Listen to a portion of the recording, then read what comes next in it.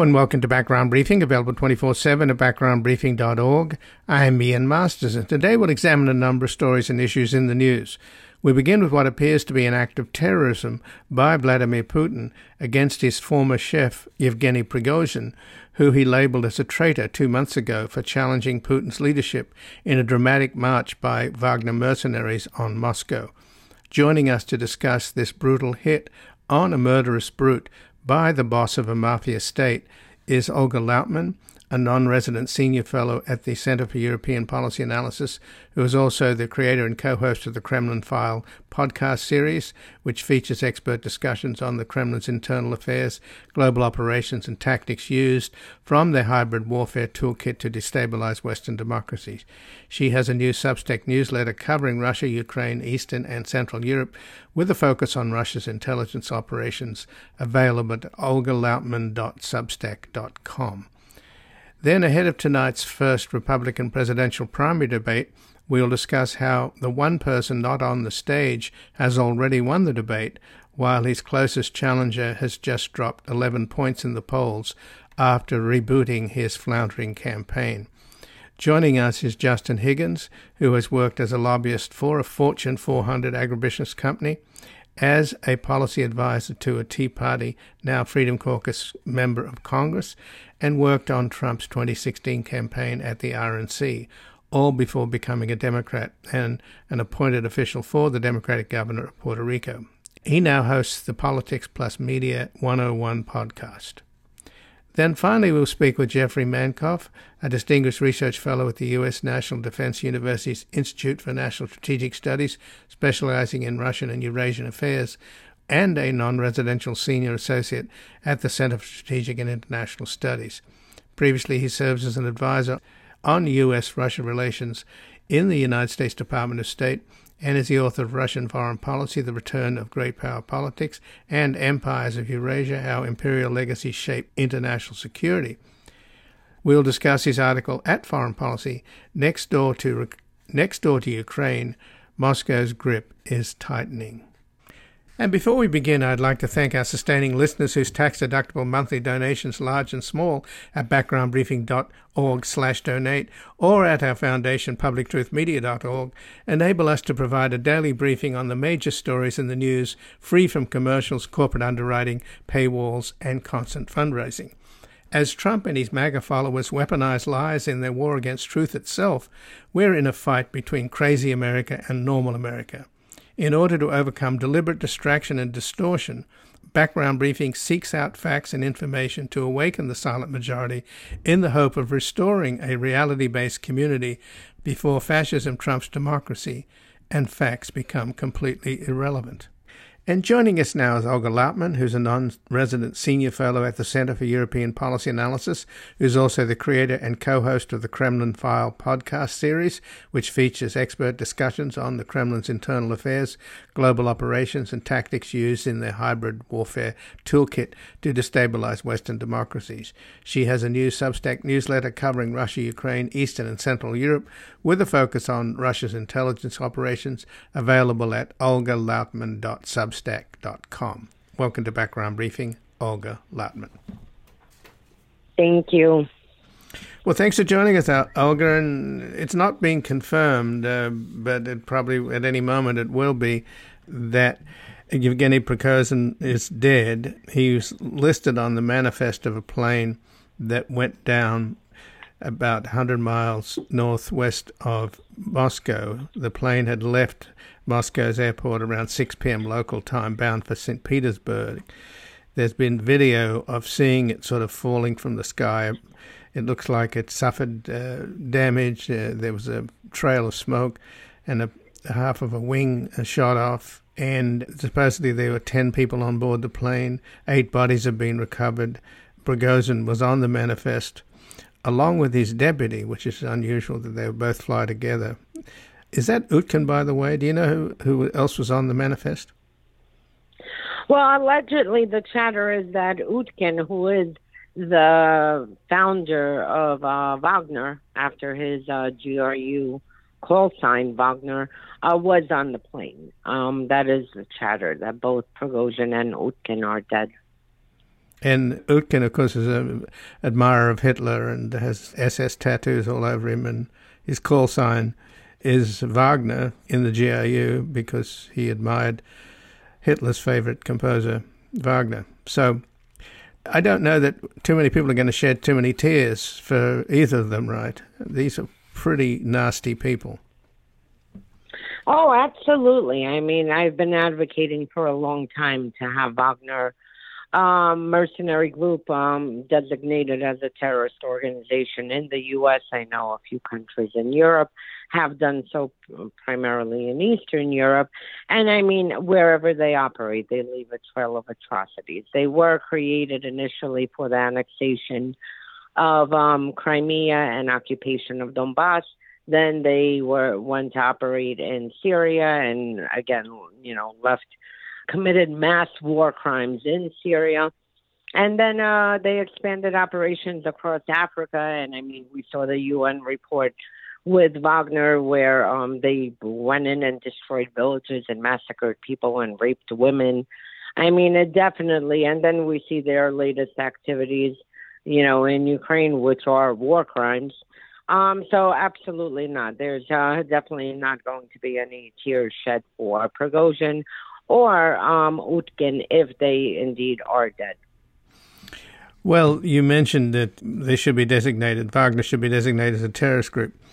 But surely Vladimir Putin should be designated as a terrorist if he's the author of this assassination, which it appears to be. I mean, it wasn't that long ago, a few weeks ago at the Aspen Forum, that the head of the CIA, Ambassador Burns, was asked a question about Prigozhin, what he thought his fate might be. And he said, revenge is a dish best served cold, and that Vladimir Putin is biding his time, cleaning up the mess that mutiny created, and then he will strike. So it looks like Burns was right on target. Well, yes, absolutely. Look, Prigozhin and his Wagnerites, escalated last fall when they started going after the defense ministry, after Shoigu, Gerasimov, inadvertently after Putin. And I mean, they were crossing all lines that, and no one could cross, not in the Soviet Union and not modern Russia. And they got away with a lot. And obviously they had, help on the inside, because then during the failed mutiny, they wouldn't have been able to pull that off and go that far, towards Moscow without having loyalties inside the GRU, inside Defense Ministry, and inside FSB. I mean, it would have been impossible because you saw as they were going town to town, they basically, had an open road. No one really tried to stop them.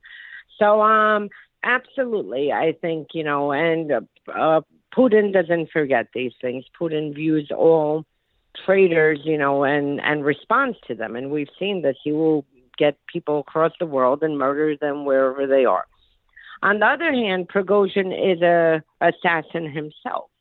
So, I mean, we have a lot of questions swirling around, and it'll be interesting to see. I mean, if Prigozhin indeed is dead from this, and if he is, that means that Putin did order it, to happen now.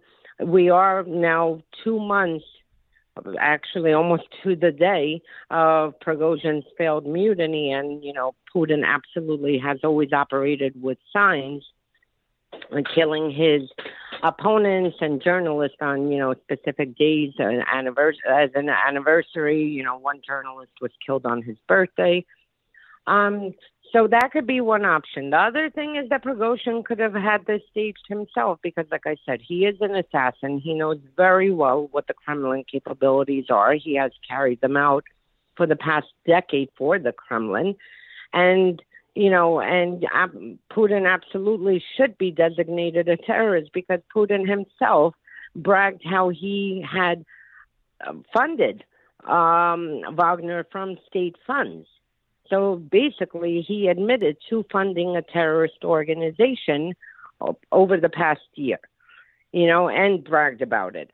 So it'll be interesting to see where this goes. And Lastly, no one has seen Prigozhin since the failed coup. There were photos put out. There was a murky video, which, with Wagner capabilities, it was incredible that you couldn't even tell the people in the video. It's allegedly Prigozhin and Utkin, but all you saw were silhouettes of them. And then we saw pictures of Prigozhin with the African leaders. But no one has seen Prigozhin alive since the mutiny. So, maybe he has been already dead, and this just happened to be as cover. I mean, when it comes to the Kremlin, it is a house of mirrors, and it's, for a while going to be hard to get answers.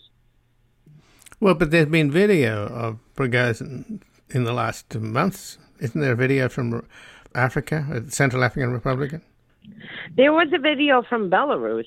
But again, the video was so murky that you couldn't really tell who was in the video. And Wagner is excellent at creating, videos, fake videos that they've been spreading around, because Prigozhin, on top of the mercenary group, he was also running the troll farm, to interfere in U.S. elections and European elections and putting out fake content, fake videos. So the fact that this video that was put out of him, and it was this murky, and suddenly they lost their video recording capabilities, was a little bit strange. But there's nothing really dated. And I can tell you personally, I've been monitoring the situation inside of Russia. I have never seen Russian state media, specifically after the failed mutiny, like for about 3 weeks, they were reporting on every single sighting of Prigozhin. He's in St. Petersburg. He's in Moscow. He's here. He's there. And they were trying extremely hard to, show that he's moving around Russia perfectly fine, which was very odd, considering the circumstances that he did just, weeks prior, tried to overthrow Putin. But he did meet with Putin after Putin had basically called him a mutineer.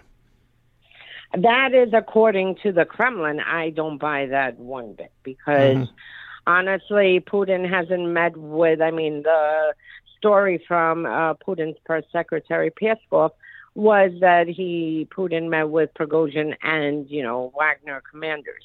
Putin hasn't met with these many people, with anybody since COVID. This amount of people, nonetheless, people he views as traitors, that he would allow them in, for a meeting. And I don't think they would trust to go into a meeting with Putin, knowing that, people sometimes meet with Putin and get poisoned, and that's their last days. So I don't buy it. That came from the Kremlin. It was a very crafted story.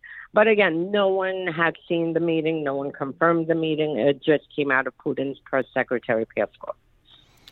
But if this plane took off from Moscow airport, as we're told, and it crashed about 100 miles northwest of Moscow on its way to St. Petersburg, if that is the case, and on the plane was not only Yevgeny Prigozhin, the head of Wagner, but the also other founder, the co-founder of Wagner, Dmitry Utkin, was on the plane as well, that would indicate that he has been able to get around the country, right?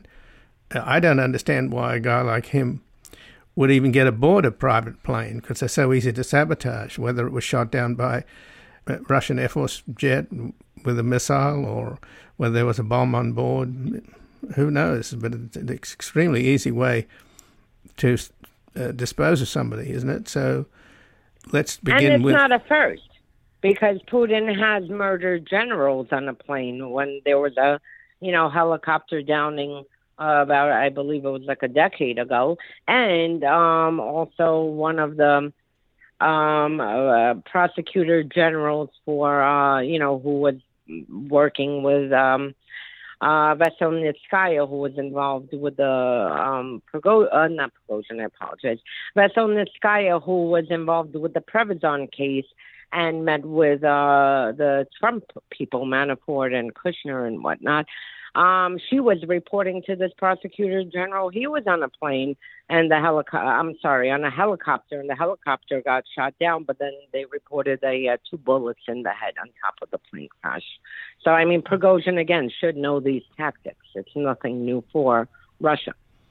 Yet, for some reason or other, he was in Moscow and he got aboard the Wagner plane. There were 2 planes. He was on the first one that took off. And it looks as if he was aboard, along with Utkin, the deputy head, co-founder of Wagner, and they're both dead. At least that seems to be the case. So what's this going to do, though? For example, Putin just addressed the BRICS conference in South Africa, the so-called Global South, who have been either against Ukraine in this war or been on the fence. How can these world leaders and their supporters in the Global South not recognize that Putin is a gangster and he runs a mafia state and he just committed an act of terrorism?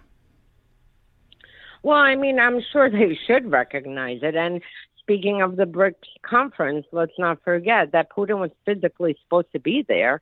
And because he has an arrest warrant out for war crimes, he wasn't able to. So he had to address them, via video today, as a matter of fact. So, I mean, they really should. And, I mean, this is not the first. Putin has used polonium on British soil to assassinate Litvinenko. Putin used Novichok, a chemical weapon, to try to take out Skripal, and who was a former KGB, who he viewed as a traitor. And I mean, there's a long, long list of people that have been assassinated at the orders of the Kremlin. So I mean, this was all known. It's just, it seems that the African countries continue, and Central America and South America continue to do business with Russia. I mean, but absolutely, he is the head of a mafia state. He is a, dangerous war criminal who has an arrest warrant out for him and who has a track record of ordering assassinations. Well, Litvinenko, who was killed with plutonium in London, he was a former KGB officer who knew Putin well, and he was the guy that provided evidence that Putin had blown up, or the FSB had blown up apartment buildings out in the outskirts of Moscow on Putin's orders, killing about 300 Russian citizens in order for Putin to come to national attention as he launched his second Chechen war. So Putin rode into power via terrorism, but terrorism aimed at his own people, where 300 of them died. And of course, exactly. now we're witnessing another terrorist act where 10 people died, including, it looks like, the 2 founders of Wagner, Prigozhin and Utkin. Exactly. I mean, this is how Putin came to power, by committing terrorism, by killing Russians. And he had Patrushev, there, who was the head of FSB at the time, helping. So, I mean, and now Patrushev is still in Putin's inner circle, making, very sensitive decisions and is privy to sensitive information. So, I mean, this is who has been running the state for 20 plus years. Well, just in the last couple of minutes then, it's always astounded me why the U.S. government forever treated Putin like a statesman and a world leader, account for as we've already expressed, puzzlement at why he's still popular with so many leaders in the Global South. And he's also popular on the far right here in America and on the far left, who support him and support his war against Ukraine. So it is very puzzling. So is this going to change the picture in any way? Because Prigozhin was pretty popular within Russia, not that the people necessarily have much influence over what the government does. I do think it is going to change things. And by the way, thank you for mentioning that, because, the several resets that the United States attempted, the whitewashing by, European countries is exactly why there is a genocide happening in Ukraine today. Russia got away with countless assassinations, war crimes in Syria, war crimes across Africa, Libya. I mean, you name it. Wherever Russia operates, they leave a trail of atrocities. And, frankly, we should have a long time ago, known that Putin is running a mafia state, that he is a terrorist. It was very clear from the way he came into power, and it was all overlooked, which is exactly why we are here today. I mean, had he been dealt with appropriately and shunned, and Russia sanctioned, after the Georgia invasion, after, Syria, after Ukraine, then we wouldn't be here today. But as far as Prigozhin, I do see the chatter on Telegram channels, and there's a complete disarray. And that is the one reason, Putin absolutely would order this murder. That's without a doubt. The thing that puzzles me is why he would order it right now when he was trying to placate Prigozhin's followers by, showing that all is well with Prigozhin. And, as with Peskov coming out and saying that they had a meeting, and as, with Prigozhin, reports of Prigozhin walking freely around, and that they're going to relocate, the base that they relocated to Belarus and whatnot. So, this is going to cause a lot of disarray inside of Russia, I believe, because you already see the chatter and chaos on Telegram with loyalists to Wagner and Prigozhin, and in general, just people, the hard nationalists inside of Russia who don't think Putin is going far enough in Ukraine, and whatnot. So I do think that it's just going to add to the unraveling of Russia, and we're going to see more chaos result from this inside of Russia. Well, I thank you for joining us here today, Olga Luatman. Thank you. And again, I've been speaking with Olga Luatman, who's a non-resident senior fellow at the Center for European Policy Analysis, who's also the creator and co-host of the Kremlin File podcast series, which features expert discussions on the Kremlin's internal affairs, global operations, and tactics used from their hybrid warfare toolkit to destabilize Western democracy. And she has a new Substack newsletter covering Russia, Ukraine, Eastern and Central Europe, with a focus on Russian intelligence operations, available at olgalautman.substack.com. We're going to take a brief station break, and we'll be back ahead of tonight's first Republican presidential primary campaign to discuss how one person not on the stage has already won the debate, while his closest challenger has just dropped 11 points in the polls after rebooting his floundering campaign. Kiss me and smile for me. Tell me that you'll wait for me. Hold me like you'll never let me go. I believe in on a jet plane. Don't know when I'll be back again. Oh, babe, I hate to go.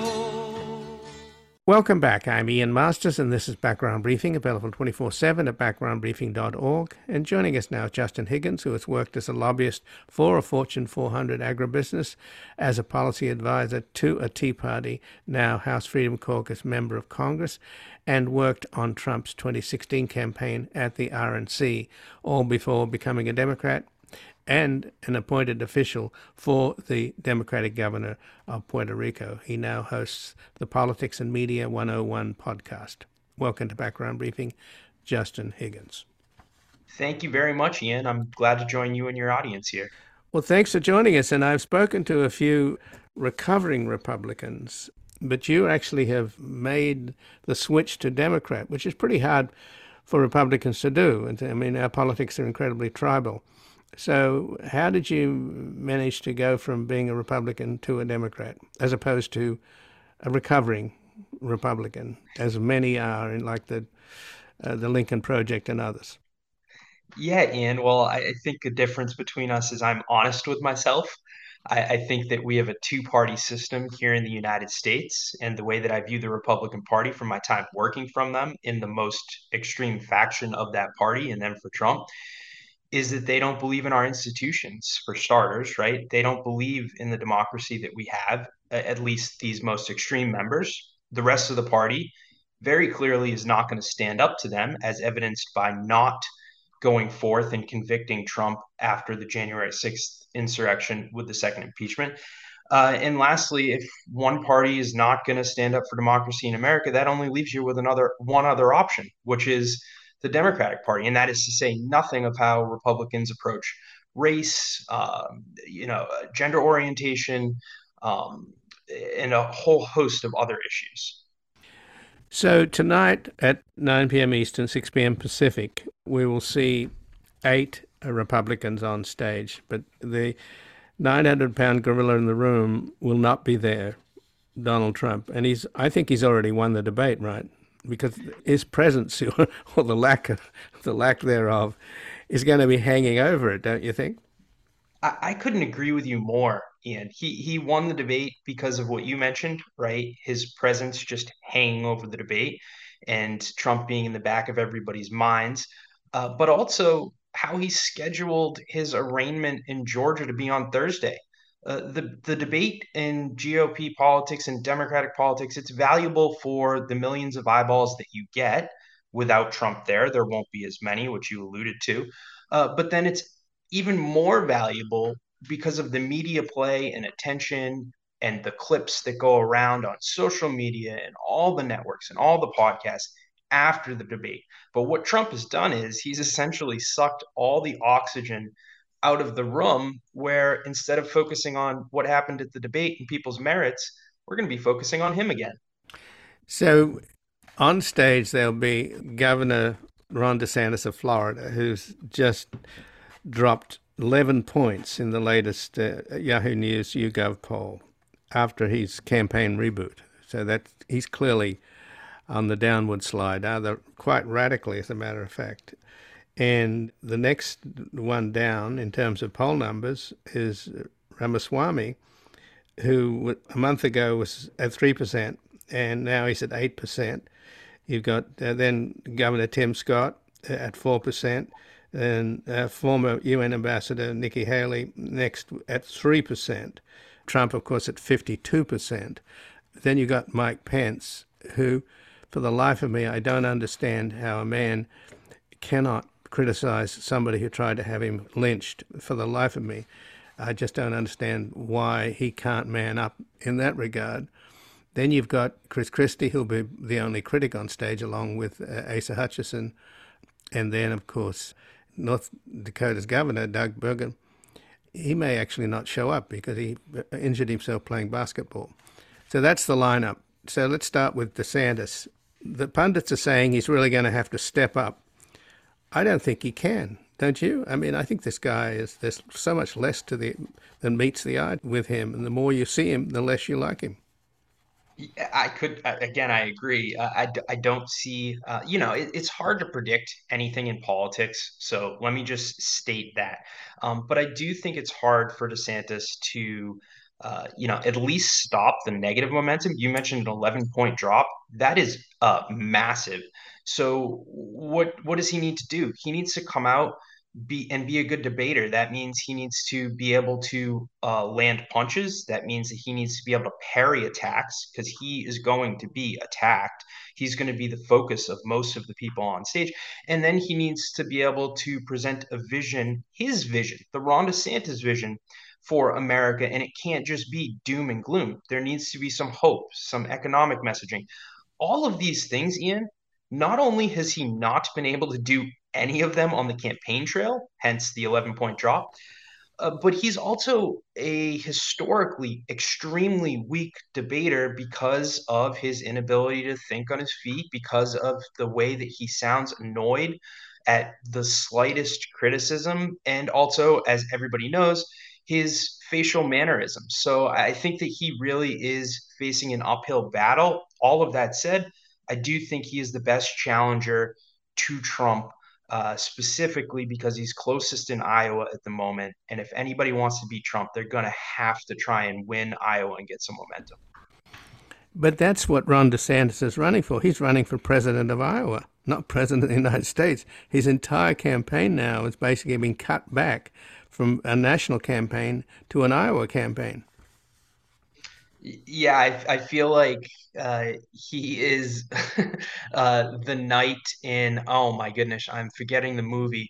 It's this Monty Python and the Holy Grail. He is the knight who loses an arm and he's still ready to fight. And at the end of the fight, it's just him in his head, and he's still talking some smack, how he's going to fight back and win.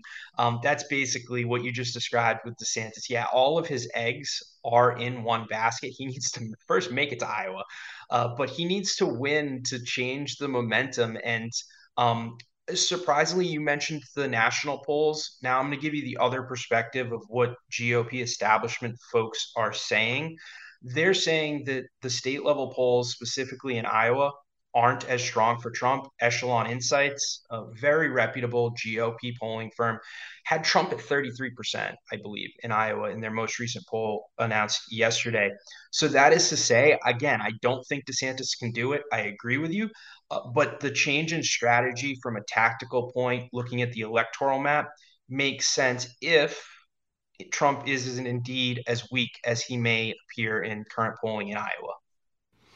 So let's turn to Vivek Ramaswamy, who's coming up in the polls. How could this guy ever get elected in a Republican primary, being a Hindu, where the Christian right dominates the Republican Party? Well, I mean, to steelman his argument in his case, Mitt Romney faced a lot of similar critiques and attacks for his religion. He's a Mormon, and specifically a lot of the evangelical Christians. Heck, in a lot of the mainstream media were asking questions about how could a Mormon be elected in the GOP primary, and it turns out he ran away with it. So I don't think his religion is as big of an issue as it might appear at face value. I do think the fact that he's running a very similar campaign to Ron DeSantis, where he's a super online weirdo, cultivating all of these conspiracy theories, most recently with 9/11, combined with the fact that he's a flagrant grifter who, just lies like pathologically. I think those are bigger weaknesses than his religion. And Tim Scott, who is also very religious, he seems to be a comfort candidate, right? An alternative to Trump, because he's a nice guy and he's black and he means well. And as I say, he's a good Christian to the extent I think he overlooks a lot of the flaws in his own party. Well, I don't know how much his race plays in, the outlook of his candidacy. I think to your point, though, he has been the happy warrior, right? As we started out, Trump's not going to be there. So the question of the debate is, how did the contenders approach Trump? And we already know the answer, with the exception of Hutchinson and Chris Christie. They're all going to largely defend or ignore Trump. So they're all shooting for second place, and they're all shooting for Trump to have some type of epic failure, and then for them to come out on top in Iowa and then make it to South Carolina and go from there. So Tim Scott's path to the nomination is he believes he can get away with building some momentum by being the alternative to Trump, not by going head to head, but by presenting a positive vision for America, which, quite frankly, none of the other candidates are doing. So in that regard, it is smart. He thinks, because, like you mentioned, he's super religious, that he will resonate with the evangelicals in Iowa. Iowa typically doesn't like Trump. They didn't vote for him in 2016 in the primary. So that, combined with his outlook, maybe he can catch some lightning in a bottle. And then guess what? South Carolina's up after New Hampshire. He is the senator for South Carolina. So if everything goes right from his perspective, yeah, sure, he has a chance. I think, though, it's very important to note, we mentioned Mitt Romney, who was more milquetoast, right? He was more subdued and calmer than somebody like John McCain, who came out. However, unlike Tim Scott, Mitt Romney had a mean left hook. He had a mean jab. Like he would be able to put something witty and incisive together and just cripple somebody, cut them down in size. And that's what you need, whether you're a Democrat or a Republican. You can't just promote this dream. You need to be able to punch. American voters like that for good reason. It shows some backbone and willingness to believe in yourself. So that's the question. Can Tim Scott take off the gloves, or is he just going to be in that one lane of that happy warrior? Well, but then what you just said applies in spades to Mike Pence, doesn't it? When I mentioned earlier that I'm absolutely mystified why this man cannot bring himself to criticize the guy that put a target on his back and they were trying to lynch him and hang Mike Pence. They built a gallows on January the 6th during the insurrection. Talk about time to man up. What would happen, do you think, Justin, if finally Mike Pence stood up and addressed the 70% of the Republican Party who still believe that Donald Trump won the election and that Joe Biden is an illegitimate president? If he stood up and said, the guy tried to have me killed, he's completely insane, irresponsible, dangerous, stupid, reckless, uninformed, totally selfish, doesn't give a damn about America, only cares about himself, and is running to stay out of jail. I mean, I know he would never say those things, but what's with the guy? What do you think? Well, he should. Number one. Number two, what's with the guy? I think he's a nuanced character, right? We love to put people in black or white, in the box or outside of the box. Because my first reaction to your question is that he's a coward. But we do have to remember that on January 6th, he still ended up doing the right thing. And I know it's not enough, right, to do Right, the but he absolute should. bare But minimum. Justin, he should be proud of that, don't you think? Don't you think? Yeah, yeah, yeah, Ian. I agree. He should be coming out and saying everything you said about Trump. The problem is it's far too little, far too late, and he has nobody else echoing what he's saying other than Chris Christie, who Republican primary voters don't like. Now that is so. To bluntly answer your question, I don't think it's going to change the views of anybody of the voters regarding the GOP primary. If Mike Pence were to come out and do it, I think that folks like me and you and others would have a little bit, at least, more respect for former Vice President Mike Pence if he came out and said what we all know. But I just think, to be very frank, uh, the whole GOP and the right wing media ecosystem has defended Trump indictment after indictment after indictment. And if all the leading voices in the party, in the media, in the grassroots are going to defend Trump, what does one lonely voice who's at, I believe, probably 1 or 2% in the polls coming out against Trump do? And unfortunately, it shows you how terrible of a state the GOP is in. I don't think it does much. Well, it's going to be on Fox News, and Fox News is largely responsible for spreading the lies, and which have metastasized, as I mentioned. About 70% of Republicans believe in the big lie, and that is frightening. I don't know what percentage of the American people that is, but it's probably close to 30%. Literally, are living in an alternative universe, believing alternative facts.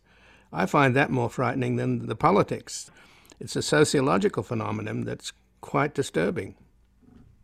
It's the most disturbing thing to me.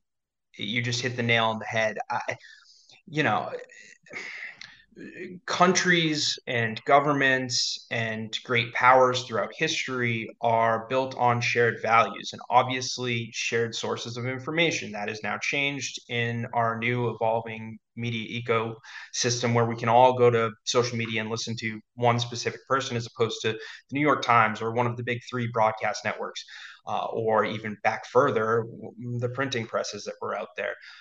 So I just don't know, without getting into a very long dissertation, how America credibly can continue with two parties and the voters in two parties, largely 50% of the country in one party or the other, disagreeing on 1 plus 1 adding up to 2.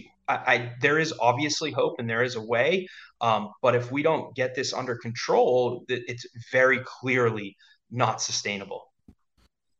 And to Fox itself, when Trump's third indictment in Washington, D.C., that very evening he had dinner with the top executives at Fox who begged him to be on this stage tonight at 9 p.m. Eastern, 6 p.m. Pacific, and he turned them down. So that indicates that Trump has got leverage over Fox, right? Oh, he has a ton of leverage, and let's just put it like this: my former boss at the RNC, who went into the White House, wound up being an SVP for Fox News and specifically Rupert Murdoch in the kind of war room, crisis management, opposition research aspect of things. He actually just got fired because of a lot of the lies that we are talking about or alluding to on your program here. They all need Trump in the right wing media, whether they're hiring his former comms director to basically run a good portion of the network or they're begging him to show up to the debate. Here's the thing, though, Ian, like it makes no sense for Trump to show up to a debate based on his standing in the polls unless things get more fraught and more close in Iowa, unless something happens to change the dynamic of this race, which anything can happen, but it's just there's nothing to lead us to believe that Trump is going to be in serious danger. So then, if he's not going to be in serious danger, why should he subject himself to potentially vicious attacks from Chris Christie, who's one of the best debaters for just debating? We're not talking ideology of any Democrat or Republican out there. He is a fantastic political communicator, as evidenced by in 2016. He ended Marco Rubio's campaign and basically made him a laughingstock for the rest of his political career by calling him a robot and prototypical DC politician. Why would Trump risk that with really no potential gain? Well, unfortunately, my job obliges me to watch the debate. And I guess you're going to be watching it too. And just in closing, what would you tell our listeners? Why should they watch the debate? Yeah, so I think you need to watch the debate because number one, it shows the state of the Republican Party. Number two, we all think that Trump is inevitable, but he's not inherently invincible. So if somebody is able to consolidate support, and really it looks like it's going to be DeSantis versus Ramaswamy, and DeSantis's super PAC basically released an outline of his debate strategy as a way to get around FEC, Federal Election Commission rules, because super PACs are not allowed to coordinate with candidates or their campaigns. And in that dossier, couple hundred page dossier, they said that DeSantis needs to attack Ramaswamy. So is he able to attack him? Does he land anything? And how does Ramaswamy, the second in the polls, like you mentioned to start off the show, respond? So I think that's a very important narrative. And the last narrative here that I think is interesting and nobody's really talking about, I alluded to it last question. Does Chris Christie just focus on Trump, which would be boring and Trump's not on stage, so the impact might be negligible? Or does he decide to take his Christie knife and turn it to somebody on stage and literally, potentially, end their political career or at least their run for president in 2024? So those are a couple of reasons why I think tonight's going to be fascinating and people should tune in. Well, Justin Higgins, I thank you very much for joining us here today. Thank you very much, Ian. And again, I've been speaking with Justin Higgins, who has worked as a lobbyist for a Fortune 400 agribusiness company and as a policy advisor to a Tea Party, now House Freedom Caucus member of Congress. And he also worked on Trump's 2016 campaign at the RNC, all before becoming a Democrat and an appointed official for the Democratic governor of Puerto Rico. And now he hosts the Politics and Plus Media 101 podcast. We're going to take a brief station break, back looking into how Moscow is tightening its grip on Belarus, Georgia, and Moldova.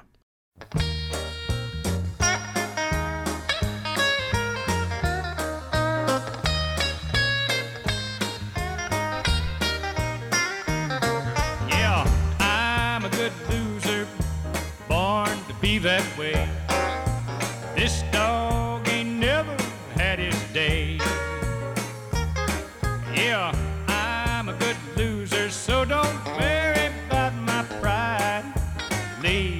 Don't look back, you can't see my hurt inside.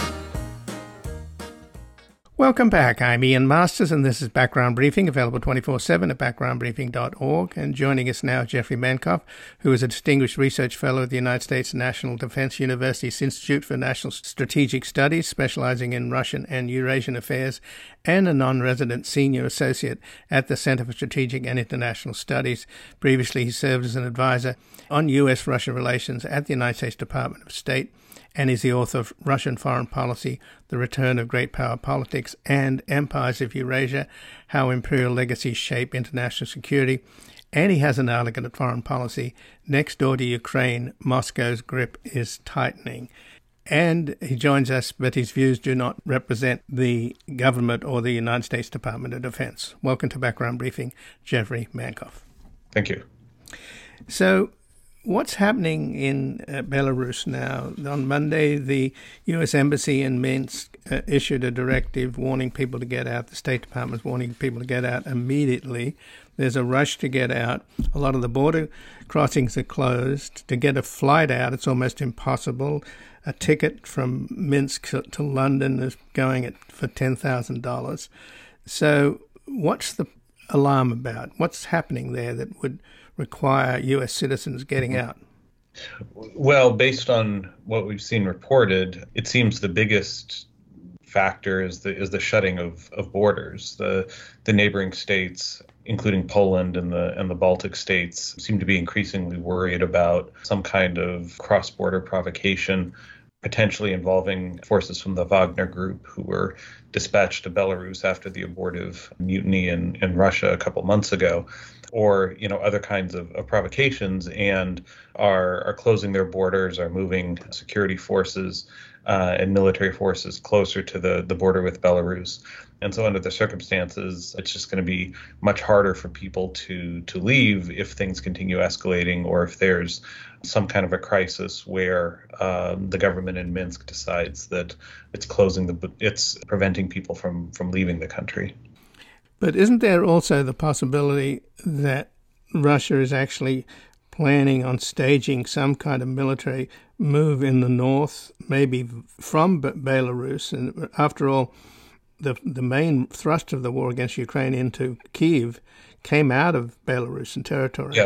Yeah. And because the Russians are having a hard time, and it looks like the Ukrainians are making some breakthroughs to perhaps cut off Crimea, it would not be surprising, shall we say, that Russia tries to do a diversionary attack to distract and force Ukraine to redeploy forces in the north. Yeah, it wouldn't be surprising. I haven't seen indications that Russia's massing troops on the scale that it would need for that kind of assault on Belarusian territory right now. They certainly did in the lead up to the full-scale invasion in February of 2022. And there's been back and forth between Minsk and Moscow about the involvement of Belarusian forces in the conflict. So far, President Lukashenko in Belarus, even though he's been forced to accept a significant degree of Russian influence or control, has been able to resist calls to get involved directly in the conflict or to send Belarusian troops to fight in Ukraine. I think in part by arguing that doing so would be destabilizing at home and that it could create more problems than it would solve, both for Belarus and for Russia. But I think there's still pressure in that direction. And again, having the Wagner forces present in Belarus creates all kinds of possibilities directed not just against NATO members like Poland, Lithuania, Latvia, but also against Ukraine. Wagner troops are fighting in Ukraine, have been throughout the conflict, and their presence in Belarus suggests that they could similarly, the ones who are deployed in Belarus similarly could be redeployed or could somehow be drawn into the fighting in Ukraine. So let's talk about your article at Foreign Policy, Jeff Mankoff. Next door to Ukraine, Moscow's grip is tightening. In Belarus, Georgia, and Moldova, the Kremlin is waging a quiet war to consolidate its hegemony. And you point out that there was a certain amount of restraint on the part of Russia until the war in Ukraine, and now, obviously, Putin is pretty bitter about the support that Ukraine is getting from NATO and the West, and feels, I think he's made it pretty clear, he feels he's actually at war with the United States, not Ukraine. So, to some extent, all bets are off. But it seems that the one place where, I mean, apart from, we talked about Belarus and how much Lukashenko's, particularly after the people of Belarus took to the streets in massive numbers after that stolen election, he's had to turn to Russia for more control, and he's had to rely on Putin's Praetorian Guard to keep his internal security people in line. But what's happened in Georgia has somewhat gone under the radar, and its leadership now is clearly pro-Russian, even though the country's being inundated with the Russian draft dodgers. So what happened there? Why was there a shift from a country that wanted to be a part of NATO to now a government that seems to be sympathetic to Putin? Mm-hmm. Yeah, well, I think, you made a distinction between a country that wants to be part of NATO and a government that is at least inclined much more strongly towards Russia. And I think that distinction is important because on balance, public opinion in Georgia is still pretty strongly pro-Western. The ruling party, the government that's been in power for the past decade, is less so, and they have eroded a lot of the democratic opening that Georgia underwent in the previous decade, from the Rose Revolution of 2003 up until 2013. And so now you have a much more flawed democracy, I suppose, in Georgia, and more electoral manipulation that the ruling party uses to stay in power. It's a kind of illiberal democracy, I guess, akin to what you've seen in some other countries in Europe and Eurasia. And that said, even within the ruling party, I think there is a diversity of views about the war and about the relationship with Russia. On the one hand, you have people who argue that purely from pragmatic considerations, Georgia has to toe a careful line because it is vulnerable, because it's not a NATO member, because it's a small country, because it doesn't share a common border with NATO apart from Turkey. And therefore, it can't risk getting crosswise with Russia in a way that could leave it exposed to military action along the lines of what it suffered in 2008. What I think you've seen from the current leadership in Tbilisi, though, goes beyond that. And it has been a kind of actively tilting towards Russia in a lot of ways, so refusing requests to send military assistance to Ukraine. The prime minister at one point blamed the West for starting the war, has called for a negotiated settlement, not talking about Ukrainian territorial integrity, which is kind of ironic given that Georgia's territorial integrity has been similarly violated by Russia. So there seems to be, at least some voices within the ruling party who have more of an overtly pro-Russian agenda. Some of that, I think, has to do with the preferences and inclinations of the main financial backers of the party, who have their own ties to Russia. And it's a source of much frustration among the Georgian public and civil society, which again continues to be relatively strongly inclined towards Europe and the West. On top of that, though, one thing I would add is that in 2008, NATO promised that Georgia, along with Ukraine, would become a member.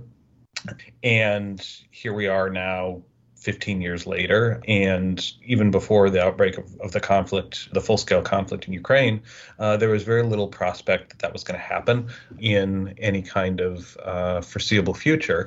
And so I think there's a strand opinion in Georgia that has come to believe that the West was not serious and that they talked a good game about integrating Georgia and giving Georgia a path into Euro-Atlantic institutions, but that those promises weren't followed up by concrete actions, and that as a result, there's been a kind of disappointment, a kind of recognition that Georgia remains in this very vulnerable place, in this gray zone, and so it may have to make alternative arrangements. Well, the backer for the Georgian Dream Party is the former Prime Minister Ivanishvili, who happens to be one of the largest shareholders in Gazprom. Mm-hmm. And he seems to be a part of what Putin does, which is to weaponize billionaires who act as cutoffs. Right. Yeah. So that's an example, right? That he's the main financial backer, and that's Putin's guy. like he had the guy in Ukraine that he had to swap for all those prisoners. Medvedchuk, yeah. Yeah, Medvedchuk, yeah. So let's talk then about Moldova. What's happening there? It looks as if there was a kind of effort at a putsch, and there's still the Transnistria strip with where Russian troops are deployed. What's the current status there in terms of Putin meddling in Moldova? Yeah, so Moldova is very much on the front lines of this conflict. It's also received a significant number of refugees, which is quite a burden on what is Europe's poorest country. It's a small country. It's facing a lot of economic burden as a result of the conflict, including the increased difficulty of trade with Ukraine. You mentioned Transnistria, which is a separatist region, primarily on the east bank of the Dniester River, so bordering Ukraine, with a population that's more heavily Slavic, so Russian and Ukrainian speaking, rather than Romanian speaking, as is the rest of Moldova. There are Russian troops who are based in Transnistria, have been since the early 1990s, when there was a conflict there over the region's status. And in the initial stages of the war, of the full-scale conflict in Ukraine, Russia attempted to take Odessa, which is one of the main Ukrainian ports in the western part of the Black Sea, through an amphibious landing. Failed to do that, but has continued attempting to attack Odessa, and I think Odessa remains very much on the radar screen for the Russian invasion. And if the Russians were able to consolidate control over Odessa, that would allow them to access Transnistria directly over land, because of the Transnistria's location along the western border of Ukraine. And so what happens on the ground in Ukraine is very much of concern to the government in Chisinau, the Moldovan capital. Meanwhile, though, there is a strongly pro-Western government in power in Chisinau that has taken steps, much as the Ukrainian government has taken steps, to root out the sources of malign Russian influence. And in response, there's a pretty concerted Russian-backed campaign of destabilization. Earlier this year, the Moldovan Prime Minister, Maia Sandu, gave a press conference where she talked about Russian attempts to organize a coup. Just recently, I guess last month, a number of personnel from the Russian embassy in Chisinau were ejected from the country on accusations that they'd been involved in organizing a coup or activities designed to destabilize the country. Some of the major opposition parties have received Russian backing, and the leader of one of them, former prime minister named Igor Dodon, is now being tried for treason. Another one, an oligarch named Ilan Shor, also faces charges of corruption and money laundering. He's now in self-imposed exile in Israel. So there are, you talked about the weaponization of billionaires, and I think that's a tactic that we see in Moldova as well. But it's also layered over the separatist conflict in Transnistria. There's another ethnic minority region called Gagauzia, where there are similar kinds of tensions, and where Russia has also made inroads with the local leadership. There was a gubernatorial election there a couple months ago. The candidate who won was backed by this exiled oligarch. And among her campaign promises was that she wanted to open a representative office in Moscow, which of course then would allow Russia to consolidate its own presence and its own influence in the ethnic minority region of Gagauzia. And so in addition to the weaponization of billionaires, we're seeing the sort of weaponization of ethnic resentments, which is a tactic that the Soviet government and the Russian government after it have become masters at playing on. It's something at the heart of the conflict in Ukraine. It was one of the drivers of the Russian intervention in Crimea back in 2014. It was at the heart of the Russian intervention in Georgia in 2008 with the breakaway regions of Abkhazia and South Ossetia. And so we're seeing that playbook being dusted off in Moldova once again. Well, Jeffrey Mankoff, I thank you for joining us. I appreciate it. Sure. Thanks for having me. And again, I've been speaking with Jeffrey Mankoff, who's a distinguished research fellow at the United States National Defense University's Institute for National Strategic Studies, specializing in Russian and Eurasian affairs, and is a non-resident senior associate at the Center for Strategic and International Studies. And previously he served as an advisor on U.S.-Russia relations at the United States Department of State, and is the author of Russian Foreign Policy, The Return of Great Power Politics, and Empires of Eurasia, How Imperial Legacies Shape International Security. And he has an article, Foreign Policy, Next Door to Ukraine, Moscow's Grip is Tightening. And the views he expressed in this interview are not those of the United States government or the Department of Defense. This has been Background Briefing. I'm Ian Masters, and I'd like to thank producer Graham Fitzgibbon and assistant producer Evan Green. To help us sustain this program into the future and ensure it remains free to all, please take a moment to support us by going to backgroundbriefing.org/donate or publictruthmedia.org, where you will find our non-profit Public Truth Media Foundation, where your tax-deductible donations, large and small, keep us broadcasting. And if you've missed any of today's programs or would like to explore our vast archives, you can find us at backgroundbriefing.org, where we include extended interviews searchable by topic and have made it easy for you to sign up for daily email updates that provide links to resources, articles, and books discussed on the program. Also, you can find links there to subscribe wherever you get your podcast, and we encourage your ratings and reviews on these platforms. Find us on Twitter and Facebook at Ian Masters Media, and please do help us reach more listeners by sharing this program with friends, family, and colleagues. And I'll be back again tomorrow with another Background Briefing. Bye for now. The guy that lived next door in 305